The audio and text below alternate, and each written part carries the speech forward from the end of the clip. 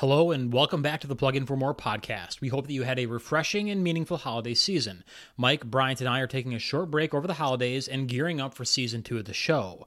We've also been ramping up our offerings at EV Universe. If you haven't had a chance yet to go to the EV Universe website, it's www.evuniverse.com. The site has thousands of electric vehicles for sale and a host of parts that'll outfit your EV. We're also adding new resource content to the site all the time. It truly is your one-stop shop for all things related to the electric vehicle. This week, we've chosen to replay an older episode worth highlighting again. This episode is on charging your EV at home, and for the vast majority of us, this is the only charging we're going to be doing. In this episode, you'll hear me referencing ordering my Mach-E, which, going on 9 months later now, I'm still waiting.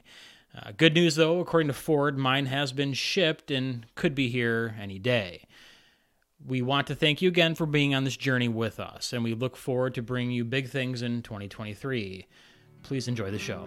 Welcome to Plug In for More, brought to you by EVUniverse.com. EV Universe is your one-stop shop for all things related to the electric vehicle. Here on this podcast, our goal is to educate, inspire, and hopefully make your transition into the electric vehicle marketplace a lot less intimidating. And now, here are your hosts, Mike, Tom, and Bryant. Welcome, gentlemen. Podcast number 5. Big news for me. I placed my order for a Mustang Mach-E. Woo! Yeah. What did you get? Have you dive down into the specs, color, options? I want to hear it all. Man, so right now, at the time of recording, we are March of 2022. Now, there's been a handful of options available for the Mach-E, from the Select to the Premium to the California Route 1 and the GT version. Right now, Ford has limited your availability to order to either the Select or the GT. You can't get those other two like mid-tier premium options. So I ended up going with the Select with the Comfort and Technology package. That is essentially the base model with the upgrade that gives you the Blue Cruise and heated seats, heated steering wheel, power lift gate. The Select doesn't give you the extended range battery. So with the all-wheel drive, I'm going to be looking at like 224 miles of range on that particular battery, which may not be ideal, but for what I anticipate doing for driving, I'm way good with. I don't plan on doing a whole lot of long trips. I'm not going to be going out of my area. It's just going to be stuff to and from the general area where I live, no more than 100 miles a day. I really liked the idea of the GT being able to jump up to the 270 mile range with the more power that would get you that 0 to 60 in 3.8 seconds. But the price difference between what I chose and what I would have gotten in the GT was about $15,000. And for that $15,000 increase in price, the extra 50 miles in range and second and a half of 0 to 60 time didn't really seem like a smart use of resources. The only other thing that I'm missing that I really would have liked going from the Select to the GT is the availability of having the big panoramic sunroof. But that's, a $1,500 option on the GT as it is. Sure. I mean, one thing I noticed with my Model Y with the large sunroof is I'm staring out the windshield the whole time. The kids like it in the back seat, but it really doesn't affect me. I mean, I rarely look at it. So I don't think you're missing much. My current vehicle has the big sunroof. I love it. I like having the sun hitting my head, feeling it above me. It's cool. But as I've been reading more about the Mach-E, because classic Tom, I go and order something and don't really understand what I'm buying, and then I research it after the fact. I'm looking at it and there's no built-in sunshade. Like, they have the sunroof in this car, but there's no factory sunshade from Ford on it. You have to do that aftermarket, which I thought was kind of odd, but that's the way they're going these days. I mean, that's the same thing with the Model Y. The X really didn't have anything that is sunshade with that huge front windshield, because we had a Model X as a 2017 100D, and that was sort of a Tesla after sale product for that windshield to block some of the sun. But that second row, which had, I don't even know how to describe it, but you guys were both in the vehicle. It's those windows that are on the roof, but they're part of the Falcon Wing doors. So the second row doors, And there's really nothing available that I've seen for that. Maybe there are some aftermarket, but for the most part, there's nothing either. So Tom, the biggest thing is don't tell my wife, because we talked about last podcast. She wants me to get, so that's a secret. And when are you getting this? When are you getting it? The dealership is saying 6 to 8 months. The Ford website, if you look at it, is saying 20 plus weeks, so 5 months. I've been following some of the Mach-E owner groups on social media, and there's people that placed orders in September that are just getting deliveries now, so that tracks. But there's people that have placed orders in January whose vehicles are getting built right now, so it could be sooner. And my understanding is that Ford has limited the order of those other trim levels in order to focus on production of the select tier and the GT tier. So my hope is that it'll be quicker, just in that Ford has reduced the volume of vehicles available to order. So I've got a question, Tom, because it seems like this is always something that you personally deal with. Is did your father by chance order one too? Because he likes to copy you, and we know how this goes. So please tell me he didn't copy you this time, or maybe he did. It was real close. I mean, I selected the iced blue silver as my color choice. He went and picked the red version of the same exact model car, options and all. Of course he did. Now, to be fair, he didn't get the bright orange, which honestly, that would be his typical choice. So he did go a little bit more subdued than normal. But this has been more of a taunt to my mother than anything, because she tries not to spend money on new vehicles, and my dad's always trying to. So it was just a matter of time, and they were already probably closer and more on board of ordering one prior to me going and doing it. And then once I did it, it was just kind of sealed the deal for my dad. Then you guys, same day probably too, knowing your dad? Within hours, yes. I think I sent the text message saying, hey, I ordered mine. Where are you at with yours? And it was like 2 hours later. So like he probably got my text message and drove straight to the dealer and says, well, I can't be that far behind him. He's got his coming. Now the battle's on to see who gets theirs first. So when we're looking at like the Model X and the Model Y, Tom, as far as those aftermarket accessories, one of the things that's nice with the Rivian, if you haven't seen it before, but they have the electrochromatic sunroof, which is essentially just push a button and it'll automatically change the color and block out the UV light and just the overall light coming through that sunroof. I think that's cool. That's what some of the, I think, Mercedes and some other high-end manufacturers are doing currently. So it's a pretty cool car. That does sound really cool, and it might be the only cool thing that Rivian has going for it. Ooh, shots fired. No, I've followed Rivian. I've seen the pictures of the car. I finally saw my first one on the road the other day, and I was shocked at how small it looked. Like, I was thinking it was going to be on par, comparable with a full-size truck, and it's kind of like Ford Ranger, Dodge Dakota size. Like, from outward appearances, passing it on the roadway, it seems too small to be any good of anything besides just, I don't know, might as well just be a car. Oh, boy. So I also saw my first one in yesterday, actually, in a parking lot, and I turned around and went and looked at it, maybe research it. I take the contrarian view. I think obviously it's not as big as a full-size truck, but I think it's got some really cool features. It's got a locking tie down in the bed, which is really cool. So you can lock stuff down, tie it down, and it locks. It's got an air compressor built into the bed, so you can inflate, your inflatables. It's got a flashlight built in, and it's got that really cool, like, hidden spot between the trunk or the truck bed and the cargo space and the in the cabin where you can put stuff.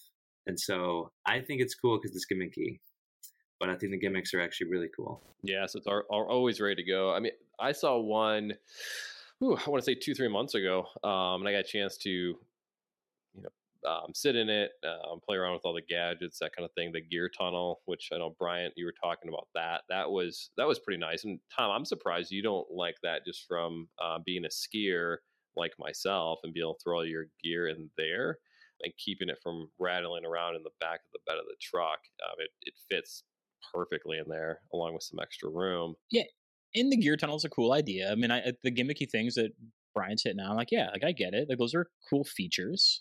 But like at the core of what I would want a truck to do is to be able to haul a sheet of drywall and some 2x4s and get from point A to point B. And I don't see that bed hauling anything of any real substance. And like, great, it has gear tie downs, but like how much gear can you really put in it? Yeah, I think that bed it's a 4.5 foot bed. So it's definitely shorter. You know, it also has, I think, 11,000 pounds towing capacity, which is nice. Sure. I mean, it does have, if you're taking it off road with the 4 motors, you know, you have one at each wheel, that will be able to handle things a lot better than a traditional 4-wheel drive vehicle would in a lot of instances. I guess I'll put it out there this way. I am open to changing my mind. I'm just going to need Rivian to put one in my hands. And if Rivian wants to put one in my hands so that we can get a proper evaluation of this vehicle, I am humble enough that I can admit that I was wrong. But as of right now, I'm not a fan. All right. I think we all know what that is. That's a cry for help. And please help Tom drive a Rivian. I think that's what we're going for here. So I see the game, and I think we'll see if we can get one in your hands sooner than later. Because I do want to see you change your mind. For me, after I sat in one, you have to play with all the gimmicky stuff as we're calling it. I mean, it's a well put together truck. I just don't think they're going to be able to make as many as they need to, and I think that's one of the reasons their stock right now has been declining quite a bit. Is they're having a hard time with production ramp because I think Tesla proved it. That's a very hard thing to go through, and I think they're seeing that right now. Yeah, I think they limited production to 25,000 or target 25,000 trucks this year, which is pretty small. And I think they only delivered less than 1,000 last year, like high 900s. So the fact we're seeing them out in the wild is kind of cool to see because they're pretty rare to see. But you can't forget the cool gimmick is the hydraulic suspension, which I think shares with the McLaren is the only other cars that have a hydraulic suspension. I think, the particular architecture of it, but it can lower and raise, I think it's 6.5 inches, which is pretty crazy if you think about it. So you can go off-road and you can raise it all the way up. And then if you want to be efficient or, just more around the town driving, it can do 0 to 60 in 3.1 seconds. I think it's quarter mile in 12.5, or no, might even be faster than that. It might be 11 seconds. It's a downright fast vehicle, let alone truck. And I can completely acknowledge that some of my perception of this is partly joking, but at the same time, I look at that truck version and I see the Jeep Commander in stature and size, which again, I kind of shake my head at. So that maybe I am prejudiced against it just from that standpoint. But I look at Rivian and what you're talking about, as far as the tech and the structure and the build of it, like I have no doubt that it's quality. I look forward to the SUV version, was it the R1S? I think that is going to kind of be one of its own and probably be the vehicle that makes it. I think that R1S is the one that's going to sell more, frankly, because it has so many, I would say, traditional benefits over the truck just because of the size. It's not too big. It's not crazy large. It's not small. It's going to be 3 rows. It's very, very nice on the outside, but can handle off-road. It reminds me a little bit of a Land Rover in that respect as far as the market, what they're going after. Yeah. One thing about Rivian that I think drove a lot of people a little bit batty recently was the price increase that came out of nowhere, especially for previous reservation holders such as myself, when they increased the prices. For a lot of folks, it went up $10,000 to $20,000. I mean, it was a massive increase. And for people who had already put down $1,000 and waited a few years, that was kind of a kick in the teeth. I don't think a lot of people liked it. And I think within, 24 hours or so, everyone received, all the reservation holders received an email from the CEO saying, hey, we made a mistake, retracted it, and it's going to honor the pricing for the people who are already reserved their vehicles, which I think was the right move.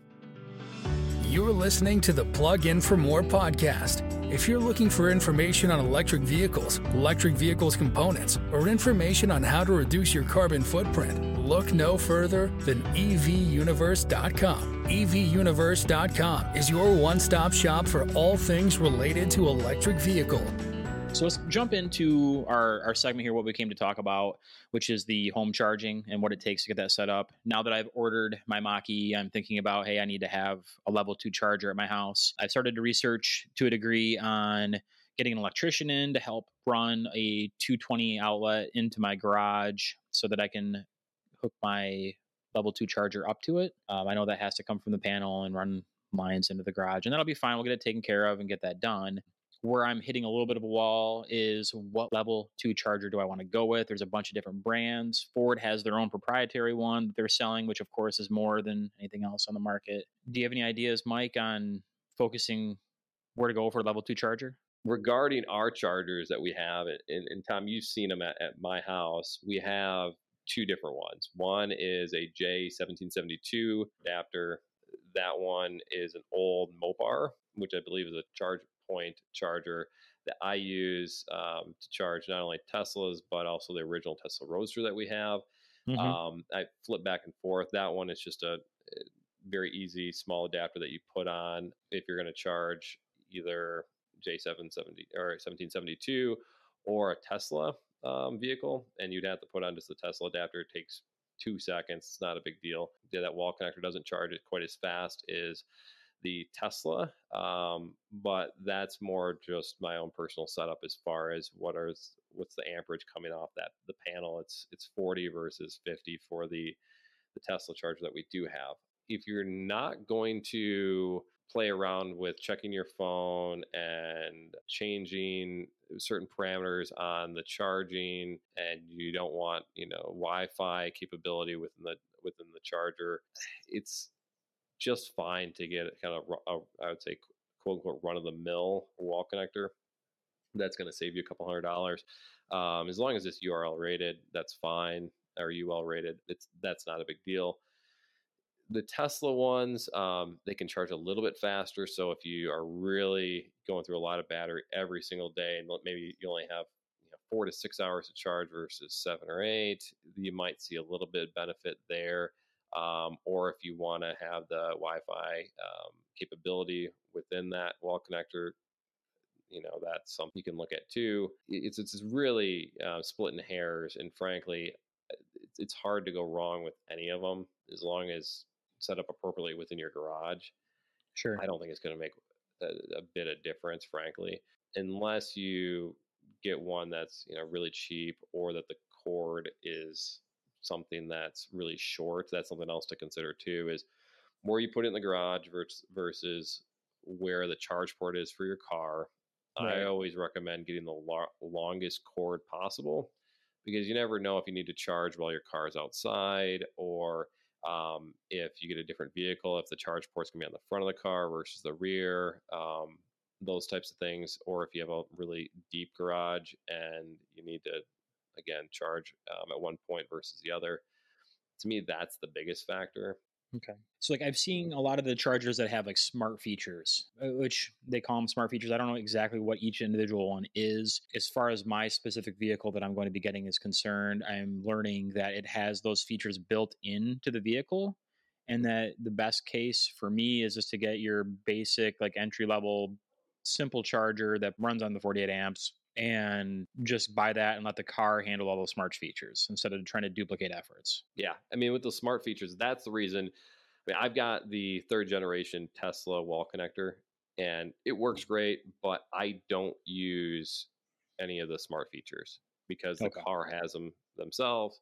Right. If you are going back and forth between, allowing someone else to use your car charger, let's say you own an Airbnb and you have a wall connector there, and you want to be able to charge for the people who are staying there versus not, it's out, it sits outside, then you can dive into those smart features where it makes sense. Do you want to use sort of a passcode to let it, charge other vehicles or not, lock people out? That's a different application, I think, for the vast majority of people, like yourself, like myself, Bryant, whenever his Q4 e-tron would ever show up. It's in the bottom of the Atlantic. Yeah, unfortunately. Don't want to talk about it. So another thing with the home charging that I've learned about since having ordered the vehicle that doesn't often get talked about, everyone knows about the tax credits for certain electric vehicles, but my electric co-op that services my home offers rebates and incentives for electric vehicles. So there's a $1,000 credit just for buying an electric vehicle that replaces a gas vehicle, and then they give another $500 credit for the purchase and installation of a level 2 home charger. So after I have bought my EV and had my home charger installed, I'm going to send them proof of purchase of both of those things, and I'm going to get a check back for $1,500 to recoup my costs of that installation. Something to look in at your electrical company as well for that. Yeah, that's something that's really key too. I think when you add up all the costs, especially the cost savings of an EV, if you're in an area that has maybe lower electricity rates, you can get some of those specific rebates. Not only the tax credit, there's $7,500 tax credit for some of the EVs out there. Tesla doesn't qualify them at this time anymore. The Ford, I believe, still does. It can really add up, and you can have some nice savings there. Unfortunately, in my area, we don't get any tax credits for the installation of a level 2 charger or purchase of an electric vehicle beyond, the normal federal tax credit. Nothing state-wise at this point. So, Mike, I have a question for you. Obviously, Tom's going to have his charger at his house, probably in his garage, like we're talking about. What are the pros and cons of keeping it in the garage versus out of the garage? Can you literally charge your car outside in winter and the rain? Like, is there any problems with that? Yeah, I mean, that's completely fine. I mean, the main thing is just to make sure that when it's hardwired for outside. But a lot of people just put their wall connector on the outside of their garage and keep their cars outside. That's perfectly fine to do. Some people do recommend that if it's in a thunderstorm, you think you're going to have lightning strikes, then you might want to consider unplugging your vehicle. So if you have a surge protector, a home surge protector, I think that might cover it. But again, I'm not an electrician, but those chargers, wall connectors, are made for outside. What if you're living in an apartment that doesn't have a charger? What would the logistics look like of owning an EV there? So that's a really good question. And obviously, it depends on where you live and what the regulations of, let's say, if it's an apartment building or a condominium. I have heard of a bunch of people asking apartment complexes to either put in charging stations within their parking structures, or if it's a condominium, them being able to hook up their own level 2 charger within their garage space and then paying for it, or having the condo association pay for part of it. So there's combination there. Other than that, if, let's say you're more transient, you're going to move more frequently, a lot of people just go to superchargers like once or twice a week, depending on what their driving habits are. It's not as ideal as it would be, of course, if you own your own home. People do it all the time. I'm curious. I know you've done a lot of road trips. I've seen more hotels have a few charging stations. Have you seen availability of hotels to have charging stations when you were traveling, or did it not matter? You just parked and, you hit a supercharger on the way up and it didn't matter to charge it overnight? It really just depends on kind of, where you're going, what the exact logistics are of that trip. But for the most part, we just went on a normal route. And then if we needed to stay at a hotel, we'd charge when we needed to anyways. And then if we slept at the hotel and there wasn't a charger there, you're not going to lose that much charge overnight anyways. You get up and you continue your trip. We have stayed at a number of them that have chargers there. Almost every one of those had a supercharger at the hotel, which was nice, but I just plugged in, we unloaded our car and got set up in the room. And by the time we were done with that, went out and unplugged it, it was ready to go. It wasn't really necessary for overnight. If you're in a more rural spot or someplace that's far from a supercharger, those destination chargers, which are your level 2, which is going to give you a full charge usually overnight or in about 8 hours or so, those are going to be perfect for a hotel situation. But the superchargers, it's almost too much. When I say too much, it's you're not going to leave your car there overnight and take up that spot. Last question: If Tom put in, so he's got a Mach-E, he put in this level 2 charger, and then he hates the Mach-E, and he's going to get a Tesla, would he have to get a brand new, completely different charger?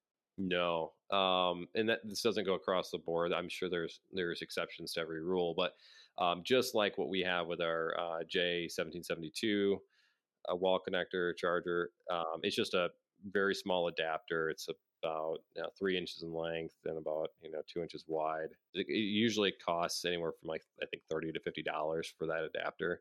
But yeah, that's not going to make a difference. So Got it. Realistically, I anticipate 99% of all the charging that I'm going to do with this car to be done on the home charger. Yeah. And I've been trying to explain it to people, as far as the cost goes of breaking down. And these are going to be rough numbers, so don't get a calculator out and fact check me. But like my electric co-op is 12 cents a kilowatt hour. I know that to fill up the battery on this car that I'm getting is going to be roughly like $8. On that exact topic, so the latest update to my Tesla app now has charging stats. When I was looking at this before, this is a great feature, and I think this is exactly what you're talking about. And I'll send you both screenshots of this so you can see it, what it is for me. But what it does is it not only looks at what's the total kilowatt hours, so how much power that you actually used in the last 30 days, it gives you how much was spent. I didn't drive very much. It was only 240 kilowatt hours, which is kind of like 2 tanks of gas. We spent $29 doing that. This month? This month. Wow. Okay. So 2 tanks of gas. So like 600 miles or so is what that is.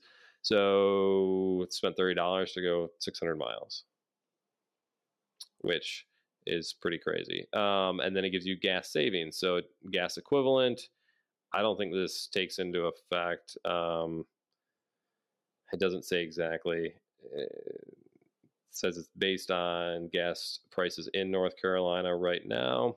But again, Tom, with what you're saying, I've got the actual stats, which is you've done the math before you got the car. I got the car and I got the stats. And I'm assuming you'll have probably something similar to that with your Mach-E. If they don't already, they hopefully will in the very near term, because I think this is useful, especially when you're showing others. And that's kind of the big takeaway, because I think there's a misinformation out there that it's going to cost more. There's somehow like a hidden cost to electricity, that the car is going to cost more to fuel it on the road than it does a gas vehicle. For me, I know that it's a 70 kilowatt battery for that Mustang Mach-E.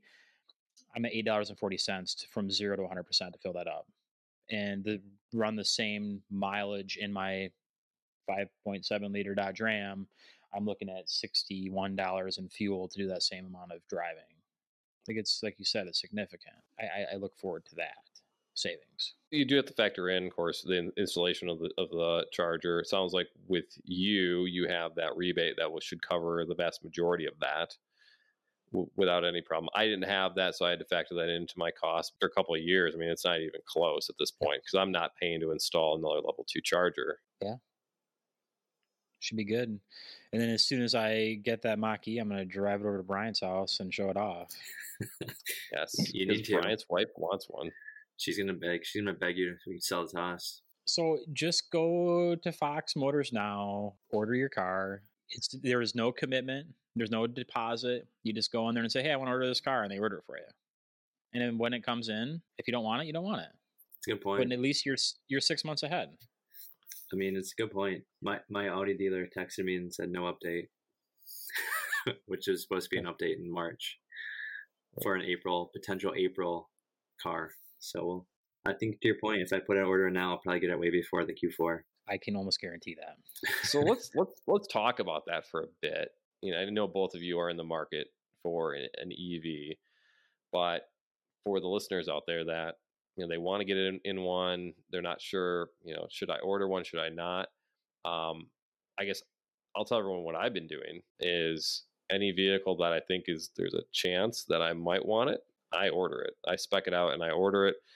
It's either from $100 to $1,000, which is, a lot to have down for a vehicle. If you're talking $1,000 to hold your spot in line, but because the lead time is so long on these, if you think there's a decent chance you might want it, and you might want it within the next 2 years, it might be a good idea just to order it now, because by the time you realize you do want it, you might be waiting another 6 months or a year to get that vehicle. It's not like normal times where you can just go down to the dealership and pick up whatever you want. And you talk about the money for the deposit. Most of them are all refundable, to my knowledge.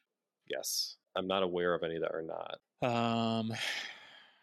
Doesn't seem like there's a whole lot to the home charging. It is what it is. Pretty simple. Oh, I guess when we're talking about home charging, we should probably talk about the 1450 dryer plug. So, Tom, when you're looking at a home charger, there's kind of two different options. One is the sort of the standard wall connector that will, it's hardwired into your garage or whatever your setup is. The other option, which a lot of people also utilize, is using a dryer outlet. There's some benefits to it in that it's not typically as expensive, because what you end up doing is there's a mobile connector that comes with each vehicle, and you plug that directly into that dryer outlet in your garage. So you can use the same mobile connector, and you don't have to purchase a full extra wall connector that's hardwired into your garage. You can take it with you, and then if you leave your house, you sell it, or apartment complex, whatever it may be, that plug stays behind, and you take the mobile connector with you. The downside of that is they typically don't charge as fast, and there's some debate on the exact cause with electrical engineers. I'm sure there's really no debate on the cause of the issues with those dryer outlets, but if you plug them in and out all the time, then you can have some arcing, and then you can potentially cause a fire, and that's obviously not a good thing. Many people use those dryer outlets in their garages just fine, especially if you just leave them plugged in with your mobile connector. Not a big deal. I know Elon Musk has come out in the past and said those are perfect. That's all you really need. Just go and do it. However, I have seen personally a few different instances of those dryer plugs arcing, actually causing significant damage to the outlet, and luckily they didn't start on fire. And the reason I was told on these particular instances that they cause that is wall outlet, when you go and purchase one from, let's say, Home Depot or Lowe's or whatever it may be, there's two different types primarily. There's a commercial grade, which is different type plastic that's more heavy duty, just it's better built. They can handle the amperage for a longer period of time, versus the very cheap, let's say $10 or $15 plug.